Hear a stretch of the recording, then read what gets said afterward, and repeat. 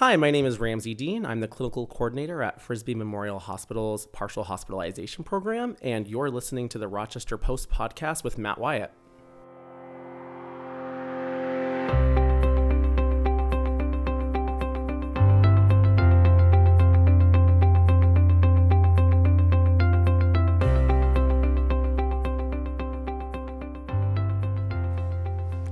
Hi, Ramsey. How are you today?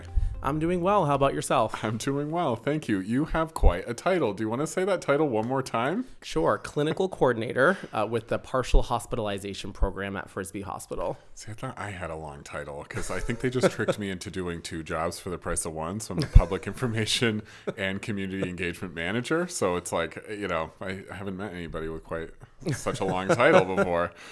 Yeah. So tell me a little bit more about what that title means and what you do every day. Sure. So basically, I function as the manager for our adult behavioral health partial hospitalization program. So what that means is basically we function like a psychiatric hospital, except the patients don't have to sleep there.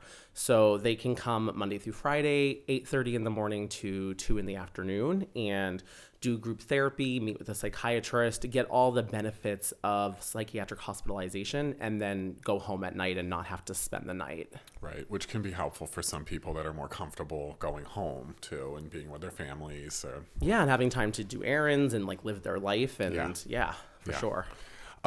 We just got through the holiday season, so I know for some people it can be a really tough time. And do you tend to see more patients for mental health issues at this time of year, or is that kind of a myth? No, we definitely do see an increase in volume around the holidays. So I always like to tell people stress doesn't necessarily cause mental health issues, but it definitely can exacerbate them. And so you take the stress of finances and obligations, and for some people, family. For a lot of people, family is, we love our family, but for some people, it's a source of stress as well. And so all the stress mounts up, and then you kind of maybe combine it with an underlying mental health issue, and it's just kind of a perfect storm for some people. I'm glad you're here because I have a lot to work through. So let's just start at the top. Yeah, that should be my trick with all Frisbie people that come onto the show. I should just get any kind of medical or health advice while I can. It's like free healthcare. Yeah. But to kind of piggyback on that, do you think that part of that could just be seasonal?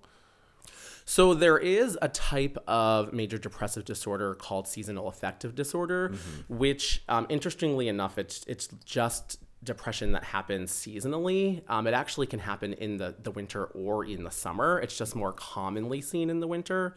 So, but I don't think that's the majority of what we're seeing. I would say most of the people, it's just stress exacerbating an underlying condition.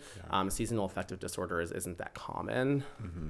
Yeah, and I wonder if it varies on part of the country and climate. Yes, it does. It's more common in, northern climates where there's less light, and, also too, people, you're spending more time indoors, you're cooped up, maybe you're not exercising as much, maybe you're more isolated. So, sometimes I say there's kind of big D depression, right, where we're talking about a clinical mental health condition that's diagnosable, but then also little D depression, where it's just, people may have periods of sadness or where life's harder and where they need a little bit of help, but maybe don't necessarily have a diagnosable condition. Yeah, that's great. And it's always great to just kind of help people work through whatever they might be going through anyway, to kind of figure out what could be that underlying condition. For sure. Yeah. So I know you talked a little bit about this in the very beginning in the intro, but what exactly is partial hospitalization? I know you said sometimes they're at home, sometimes they're in there during the day, but what does the program look like, and what should the patient expect to happen while they're there? Yeah, for sure. So the bread and butter of the program is group-based therapy. So the patients are in 5 group sessions a day, and we kind of run the gamut. So, some of them are maybe more educational based. So we're teaching you a coping skill or a strategy or a tool that you can use, kind of almost like school, and sort of talking through, okay, what's your plan to use this at home? How can you implement this? And then we check back, so that's a big chunk of it. Some of them are more supportive in nature. So just being around other people that understand you and that get it and that aren't judgmental. Some of them may be maybe activity based, so again, we kind of run the gamut. But so that really is the meat of the program, is these group sessions, trying to very quickly, how can we give you the biggest tool belt that we can, so that you feel like maybe things aren't perfect, but I have some tools. I feel like my head's above water. I can live my life, and I have a direction of where I'm going, and I'm okay, even though maybe I still have more work to do in individual therapy. Then, in addition to the groups, the patients all meet with the psychiatrist at least once a week to talk about, can medications also be a helpful part of the treatment? Mm-hmm. So, the benefit of our program is that there are really big wait lists for psychiatrists who are really in demand specialty right now. And, getting into our program, you can see a psychiatrist right away. So right away, you're getting evaluated, finding out, could starting medication or changing meds if you're already on them be helpful? Because antidepressants, for example, can take like up to a month to work. So getting that started quickly can be the difference between an episode of depression lasting for maybe a month versus lasting for 6 months or longer because of the delay in treatment. So and then also, too, we'll help you with discharge planning. So the patients all will meet with me and talk about, if you don't have a therapist or a psychiatrist, can we help get you one? If you don't have any community supports, what can we get you connected to so that you have some day structure, some sort of things that can make life, meaningful for you when you leave. And then also individual sessions once a week. So there's a lot going on. They're pretty busy. That's awesome. Yeah. I love that you mentioned that toolbox too. It's like having that wide array of options, because it's not a one size fits all type of situation. Sure. And what are some of the most common concerns for patients in the PHP? Something like anxiety, depression, or any of those things. What do you commonly encounter? Definitely, yeah. So I would say we're very heavy mood disorder. So that's going to be depression and similar, types of illnesses. So depression for sure. Then anxiety, a lot of anxiety with panic attacks. So, people that are having panic attacks. So I would say depression and anxiety are definitely the most common. And then we also see people for trauma-related disorders. So PTSD, bipolar disorder is fairly common. What else do we see? I would say those are the big ones. Some personality disorders too. But not as common as some of the others. Yeah. So how does someone who is having concerns about themselves or a loved one go about getting into the PHP? And do they need a referral from their primary care doctor or another medical professional? Yeah. So something that's pretty unique about our program is that a big part of our personal mission is that we want to break down barriers to access to treatment. So we don't require any referral at all. And there's several different ways that you can access treatment for us. So the patient can choose whatever they feel the most comfortable with. So they can just call. They can just call us at 603-602-5872. That's our intake line. And if we don't pick up, they can leave a voicemail. We are committed to returning all calls, preferably the same day, but within 24 business hours. So they just call, say they're interested. We'll call them back, talk to them just very briefly about the program, get them scheduled to come in for an intake appointment. And this all happens very quickly. We don't have a wait list. So they can do that. They can also just Google Frisbie Hospital PHP. So again, just Google Frisbie Hospital PHP. Just the first link that comes up, it usually says mental health care in Rochester, New Hampshire. If you click that link, you can actually self-schedule a phone consultation. So you just put in your information, choose a date and time that works for you, and then myself or one of my staff will give you a call at that day and time and get you going with treatment. So it's pretty easy to get set up, and we don't require a referral. That's awesome. Yeah. And what happens if they stop going? Does that impact their ability to go again in the future? Nope. So for some reason, and the beauty of this program too is it is voluntary, right? So everybody that's there, wants to be there. They want help. They want to do the groups and stuff. So if at any point, a patient decides it's not for them, then no judgment at all. Like, we're a specialized program. We're not going to be for everybody. Not everybody's going to want groups.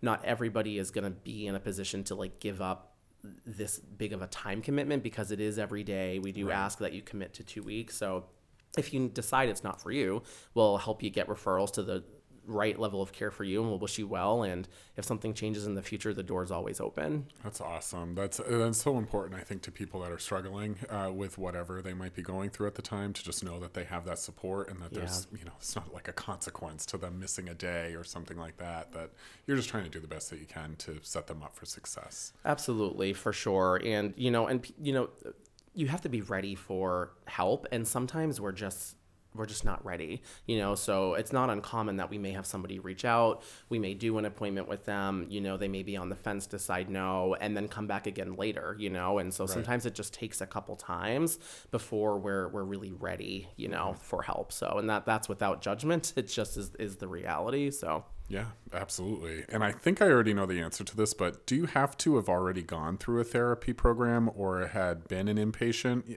at an inpatient unit to qualify for the PHP? No, absolutely not. And I would say a lot of our patients are coming into treatment for the first time. It might be their first interaction with the mental health system.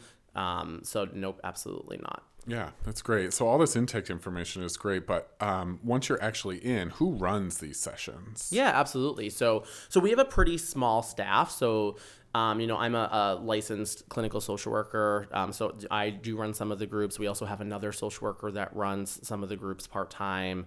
We have a recreation therapist, which basically is someone that specializes in well-being through the use of recreation, so hobbies, activities, movement, things like that will run some of the groups. So we have a multidisciplinary team of therapists and other types of clinicians and clinical staff that run the groups. That's awesome. Yeah, it's great to have, again, that wide array of options for people, because everybody has a different path to success.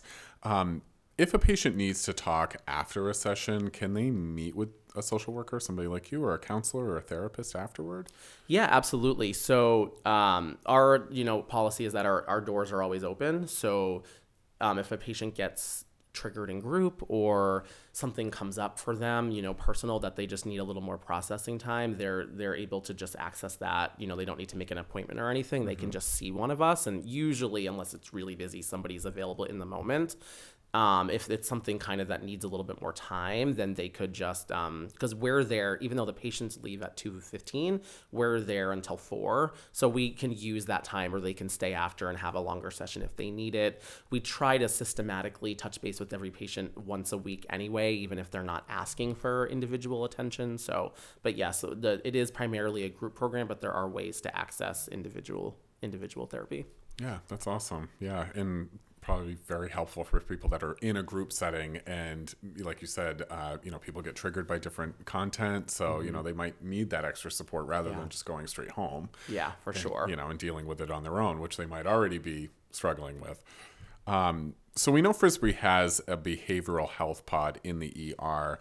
Would someone typically be referred directly to a PHP from the emergency room? Yep, so that can happen. So we, so Frisbie is owned by HCA Healthcare, who owns Frisbie Hospital, Portsmouth Regional Hospital in Portsmouth, and Parkland Medical Center in Derry.